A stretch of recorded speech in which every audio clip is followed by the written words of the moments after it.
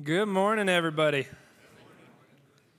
It's been a couple weeks, but it's good to be back and see y'all's faces. I love being out here, which is weird, because that's what everybody says when they come out to West Campus. It's so good to be out here. I never come here. But anyway, last week we talked about, or Ken talked about, the lesson was, I never would have dreamed. And we talked about how God's ways are not our ways. And we're going to continue along in that vein a little bit as we see how God's going to be at work the rest of the way. We're going to be in chapter 13 through 15 today. So if you have your Bibles, you can go ahead and get there. And the title of our lesson is, What a Long, Strange Trip It's Been.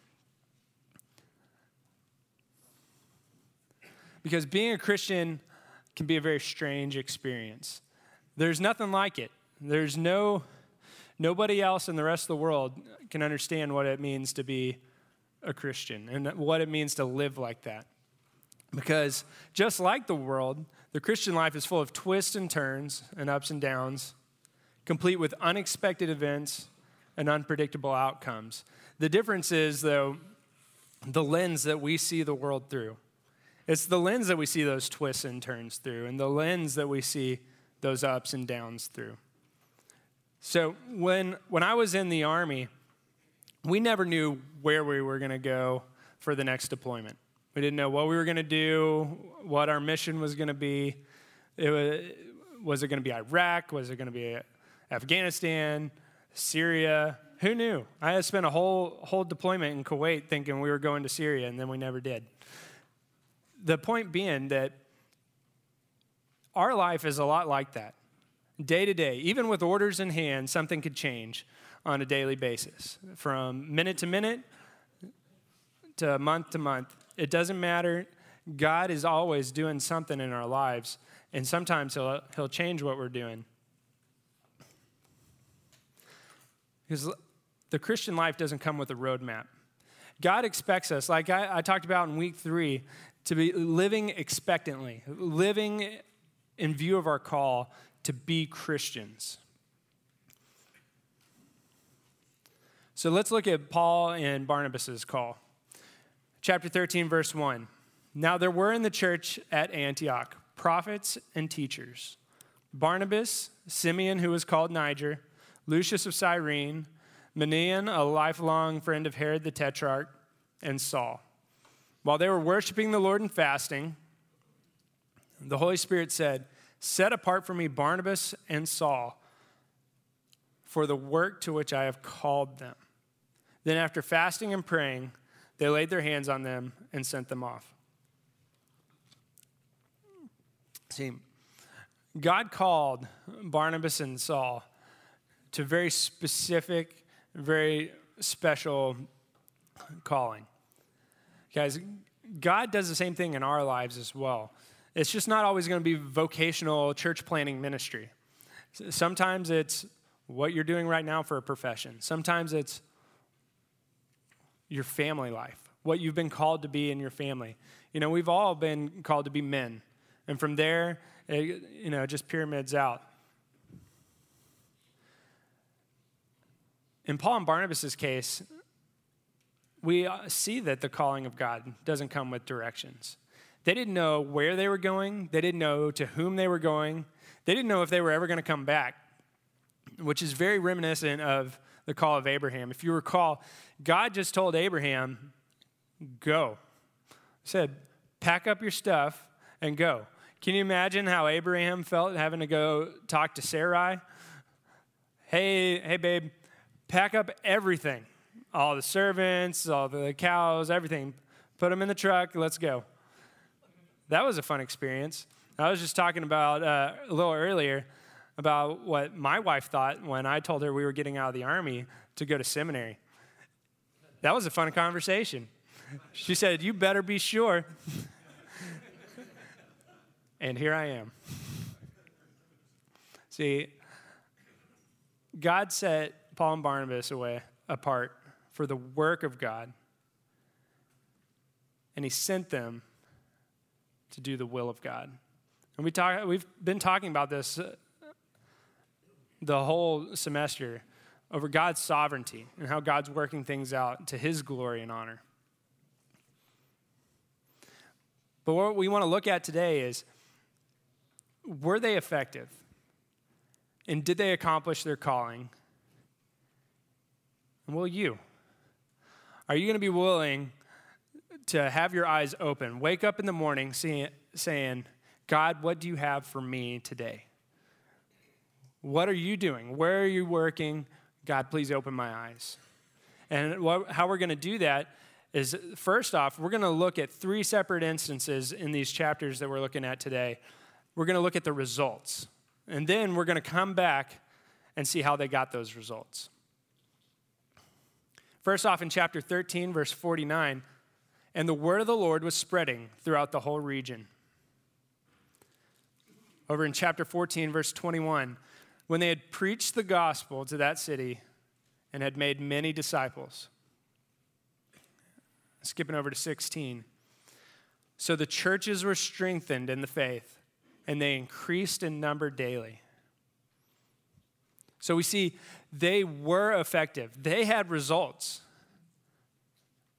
The Holy Spirit was active and moving. The Holy Spirit is always working around us. Sometimes it's very, very specific. I'm telling you to go here. I'm telling you to go there. This guy needs help. Help this guy. Sometimes it's that general calling, and we're having to see where God's just moving pieces, and we're just being a part of it. Because being called as Christians, we're called to live a life that is focused on bringing God glory and honor. But how did it happen? How did they get those results? Through a series of strange and unexpected events. Guys, we've talked about this before, but as we're reading through Acts, as you're reading through it at home, getting ready for the next lesson, read through it like you don't know what's coming. Read through it and try to notice the things that are unusual, things that don't happen in your life, and just point those out. And we're going to talk about a couple of those today. So we're going back to chapter 13, verse 4. And let's see the first part of their journey. So being sent out by the Holy Spirit, they went down to Seleucia, and from there they sailed to Cyprus. When they arrived at Salamis, they proclaimed the word of God in the synagogues of the Jews. They always went to the Jews first. Paul was a Jew. Barnabas was a Jew. They loved the Jews, and they wanted them to see and come to believe in Jesus. And they had John to assist them.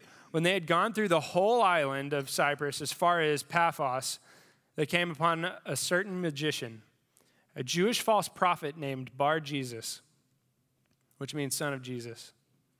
He was with the proconsul, Sergius Paulus, a man of intelligence, who summoned Barnabas and Saul and sought to hear the word of God. That's important.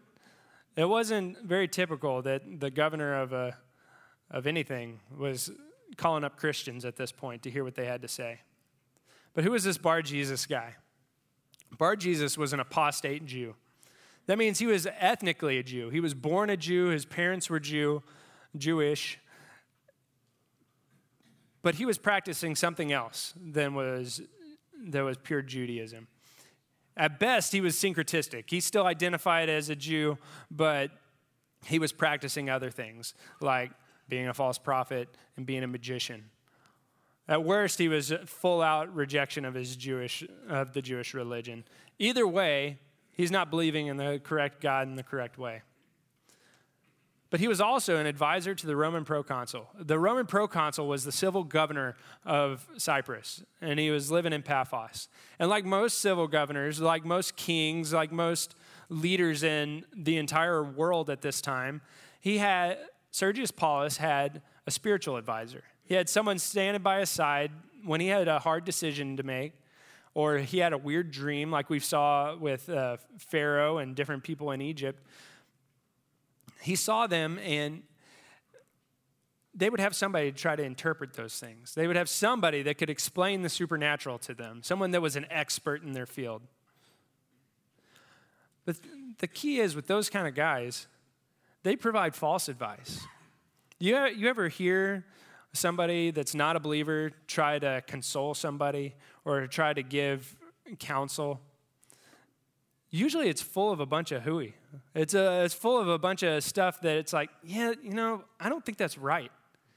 That's what this guy's doing. He thinks he's all wise and learned, but he's giving false advice and he's dispensing demonic counsel. Because anything that refutes the gospel is demonic counsel.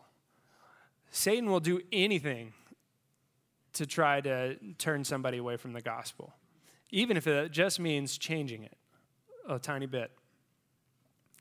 And what that leads to is a misleading of the governor. Moving on to verse 8. But Elymas the magician, for that is the meaning of his name, opposed them, seeking to turn the proconsul away from the faith. But Saul, who is also called Paul, filled with the Holy Spirit, looked intently at him and whispered sweet nothings in his ear. This is one of those times. Read what he's going to say here. It's so beautiful. You son of the devil, you enemy of all righteousness. Starting off good. Full of all deceit and villainy. Will you not stop making crooked the straight paths of the Lord? And now, behold, the hand of the Lord is upon you, and you will be blind and unable to see the sun for a time. The man who thought he could see the future now can't see in front of his face. That's irony. Immediately, mist and darkness fell upon him, and he went about seeking people to lead him by the hand. Then the proconsul believed. When he saw what had occurred, for he was astonished at the teaching of the Lord. Guys, he saw the light up against the darkness. He saw the good up against the bad, the true from the false. And that's how it works in this life. God proved Paul to be the true prophet. And Sergius Paulus got to see that. See, if Paul would have just met the proconsul on the street, he might not have been so receptive. But God was already working in his life. We see that God is continually doing that. He's already working in people's lives. Anytime somebody wants to hear what you have to say about Christ, that's God working in their lives to hear, even if they don't receive it. But God orchestrates this whole scenario so that it's not just the words. Sergius Paulus, a Greek pagan, gets to see, prove that God is the true and real God. But it required that confrontation with falsehood. The light has to be seen up against the darkness. In life, we go through the same things that everybody else goes through, like we talked about earlier, the ups and the downs. The difference is there's purpose in our ups and downs.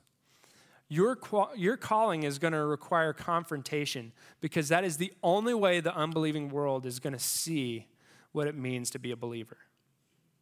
Anytime we have confrontation, we're like, our first reaction is to step back and try to get away from it. But that's not always the case. A lot of times, people have to see the difference to notice the difference.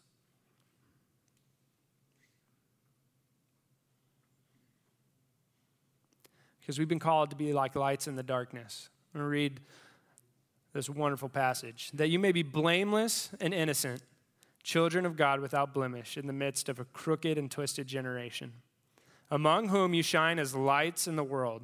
Philippians 2. Men, a lit candle doesn't do any good in a lit room. There's no difference. There's nothing going on. Have you ever wondered why Jesus didn't take you when you became a Christian? It's because he's called you to be a light in the darkness. When a lit candle is in the middle of a pitch black room, it becomes the focal point.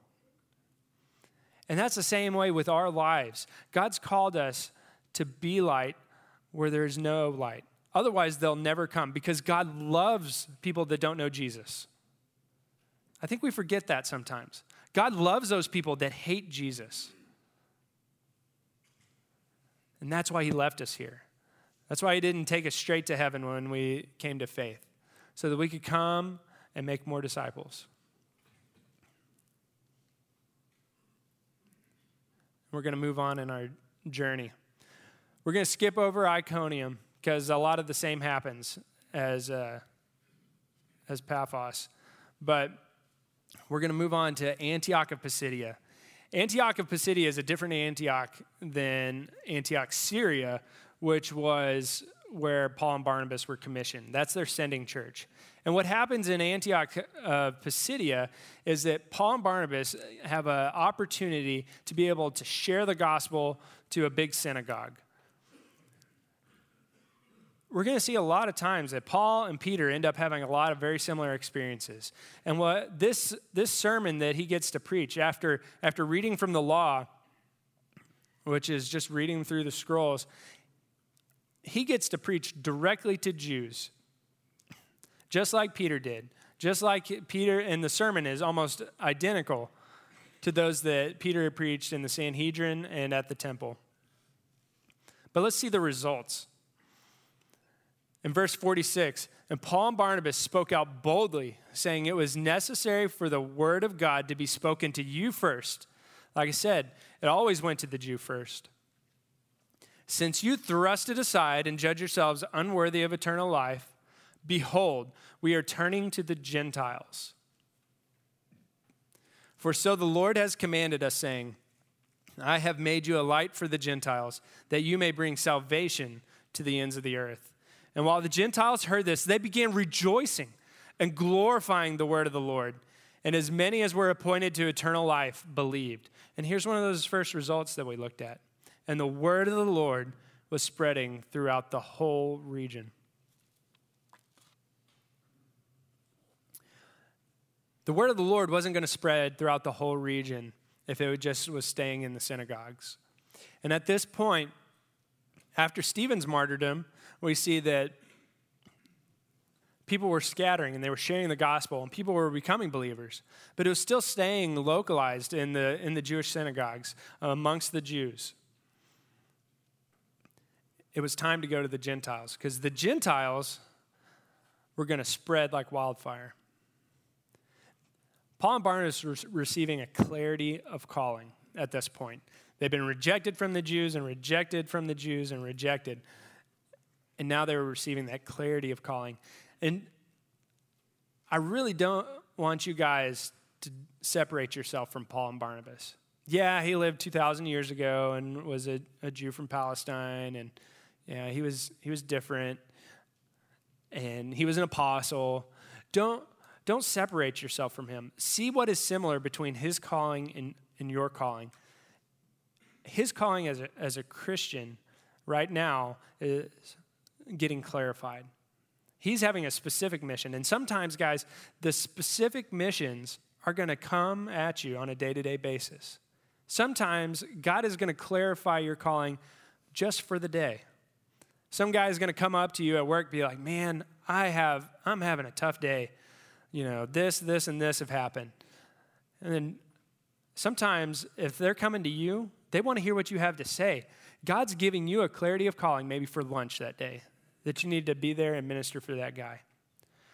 Sometimes, like what happened to me, God will change your whole career, change the state you live in. And that's a more of a permanent thing, something that's going to redirect your life forever.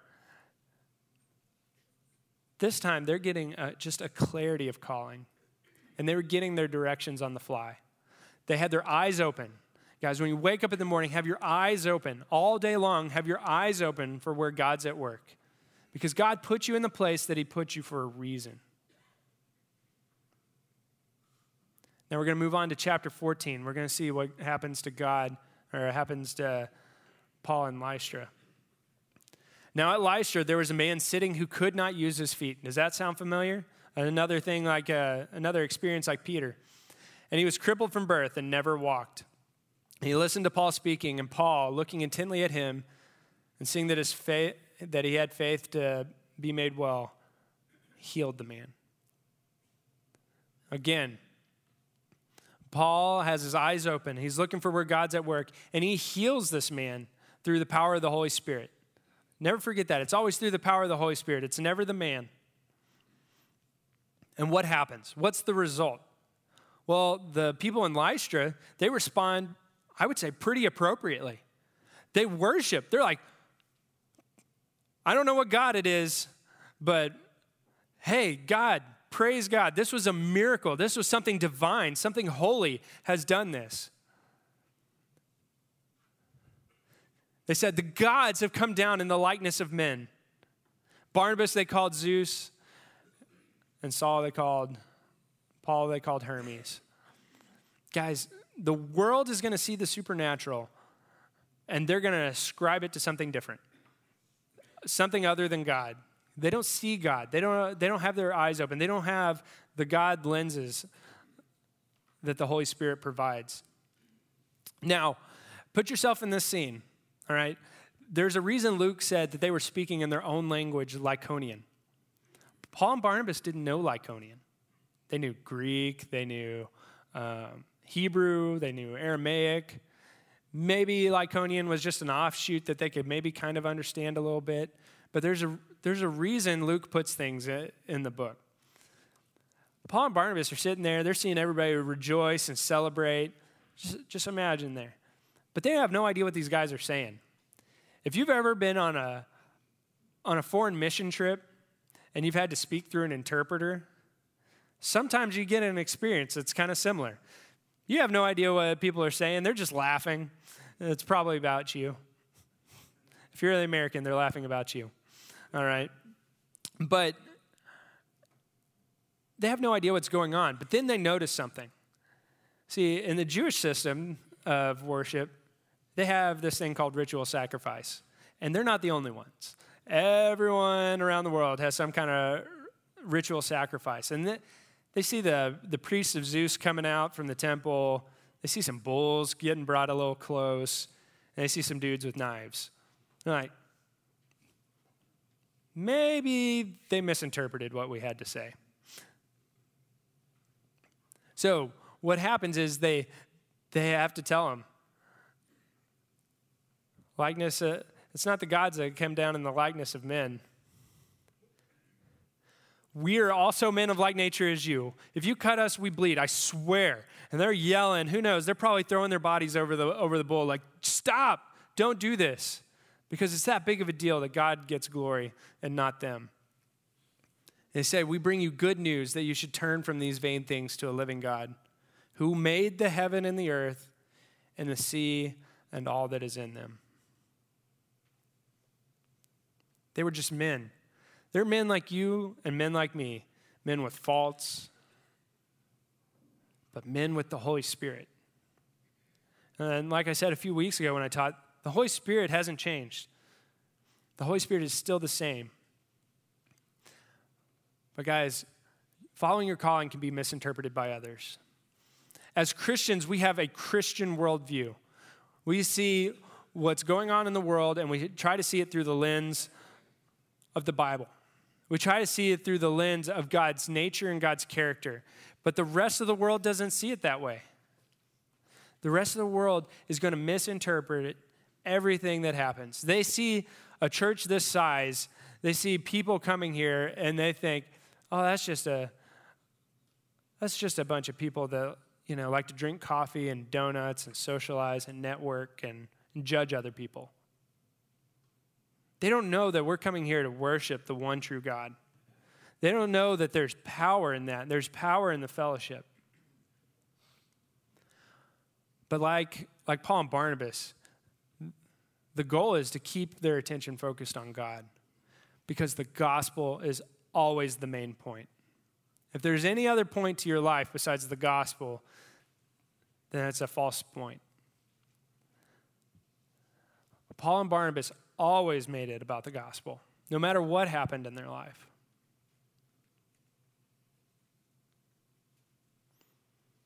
So they prevent the stoning. Then afterwards, they get some visitors. Some Jews came from Antioch and Iconium. Guys, these people were fanatics. They followed them over 90 miles on foot to Lystra. And having persuaded the crowds, they stoned Paul and dragged him out of the city, supposing that he was dead.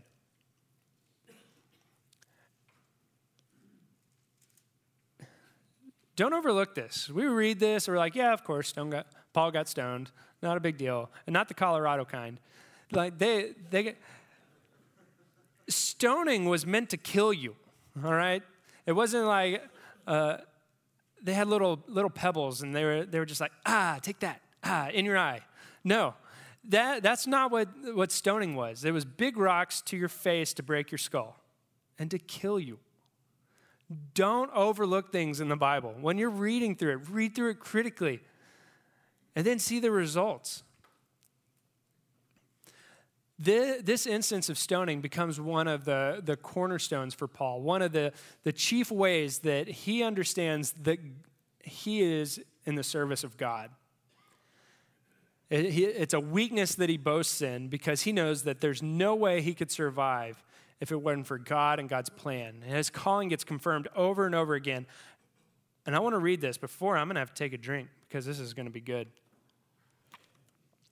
5 times I received at the hands of the Jews the 40 lashes less one. 3 times I was beaten with rods. Once I was stoned.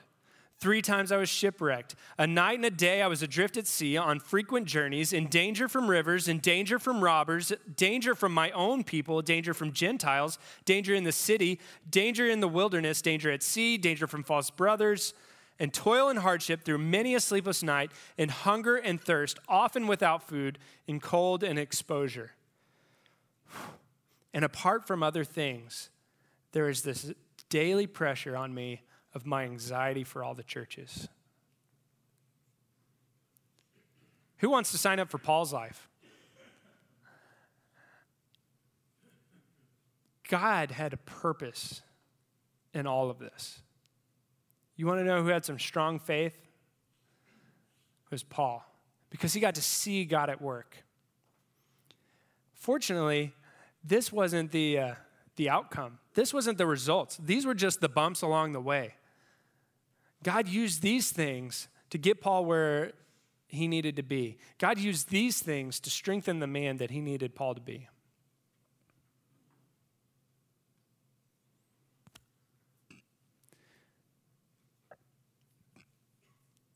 But when the disciples gathered about him, he rose up and entered the city. And on the next day, he went on with Barnabas and Derbe. When they had preached the gospel to that city and had made many disciples, they returned to Lystra. Like I said, stoning, big rocks to the head. How did he raise up? How did he get up, go back into the city, which by this time, the hooligans, they had their soccer match and they were on their way. How did he get up? Well, God supernaturally preserved him. And it wasn't just getting up. He got up, went back to town, and then went on to Derbe, walking to Derbe and preaching the gospel there. Immediately. There's no just recovering from a stoning. Like people around the world today are still being stoned. They're not just getting up and going on back to work the next day. But we see that God had not abandoned Paul. He was actually preparing him.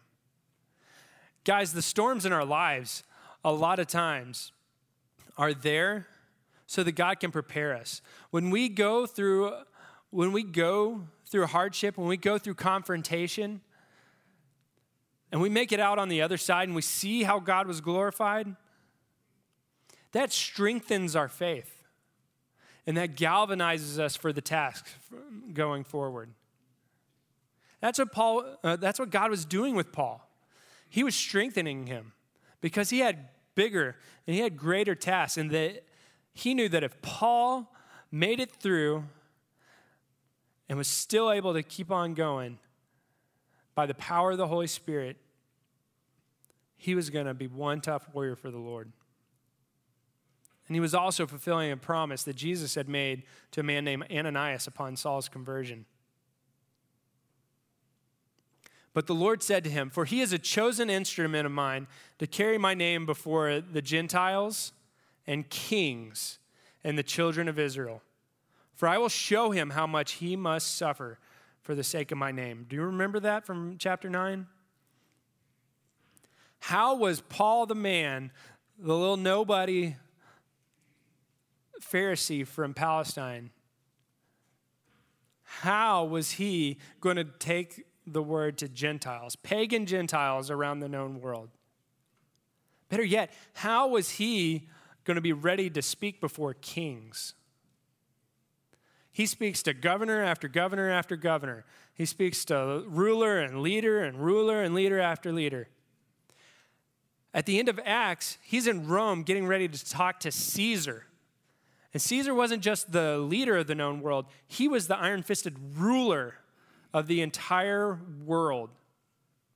And Paul was in care to go and speak before him. He was going to share the gospel with the ruler of the known world. How did God get him there? How did God prepare him for that? I tell you what, after that litany of suffering along the way, where he still saw God's faithfulness and God's provision and God's sustenance, that he knew that he could do anything if it involved sharing the gospel and bringing God ultimate glory.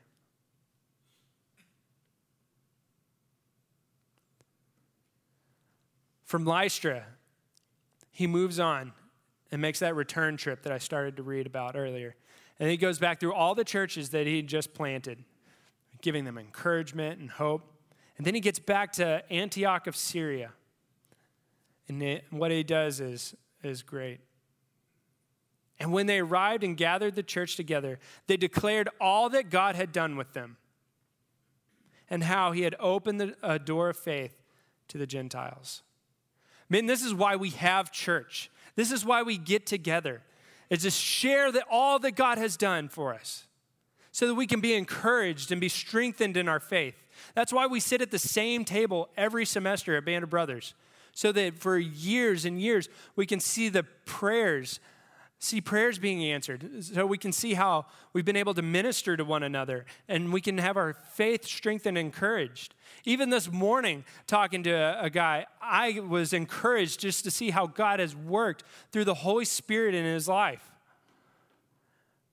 bringing some sort of restoration between him and his brother. Only God can do those sorts of things, and I would never see it if I didn't come to this place and talk with these people. Guys, that's why we meet together as a church.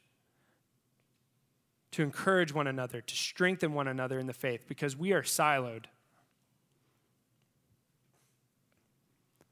And from here, we get a big but.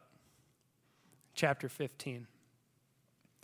But some men came down from Judea and were teaching the brothers. This is at their home church. Some people are coming in. They came down from Judea and were teaching the brothers, unless you are circumcised according to the custom of Moses, you cannot be saved. This is the bane of Paul's existence for his entire ministry. Somebody trying to add to the gospel. Somebody saying something different than what is pure and right and good. This is Paul's whole calling, and this is an affront to his calling to share the gospel. This is an affront to your calling. Because how a man is saved is the crux of the matter. If you get this wrong, your calling doesn't matter. If you get this wrong, either by belief or by transmission, you don't really have a calling.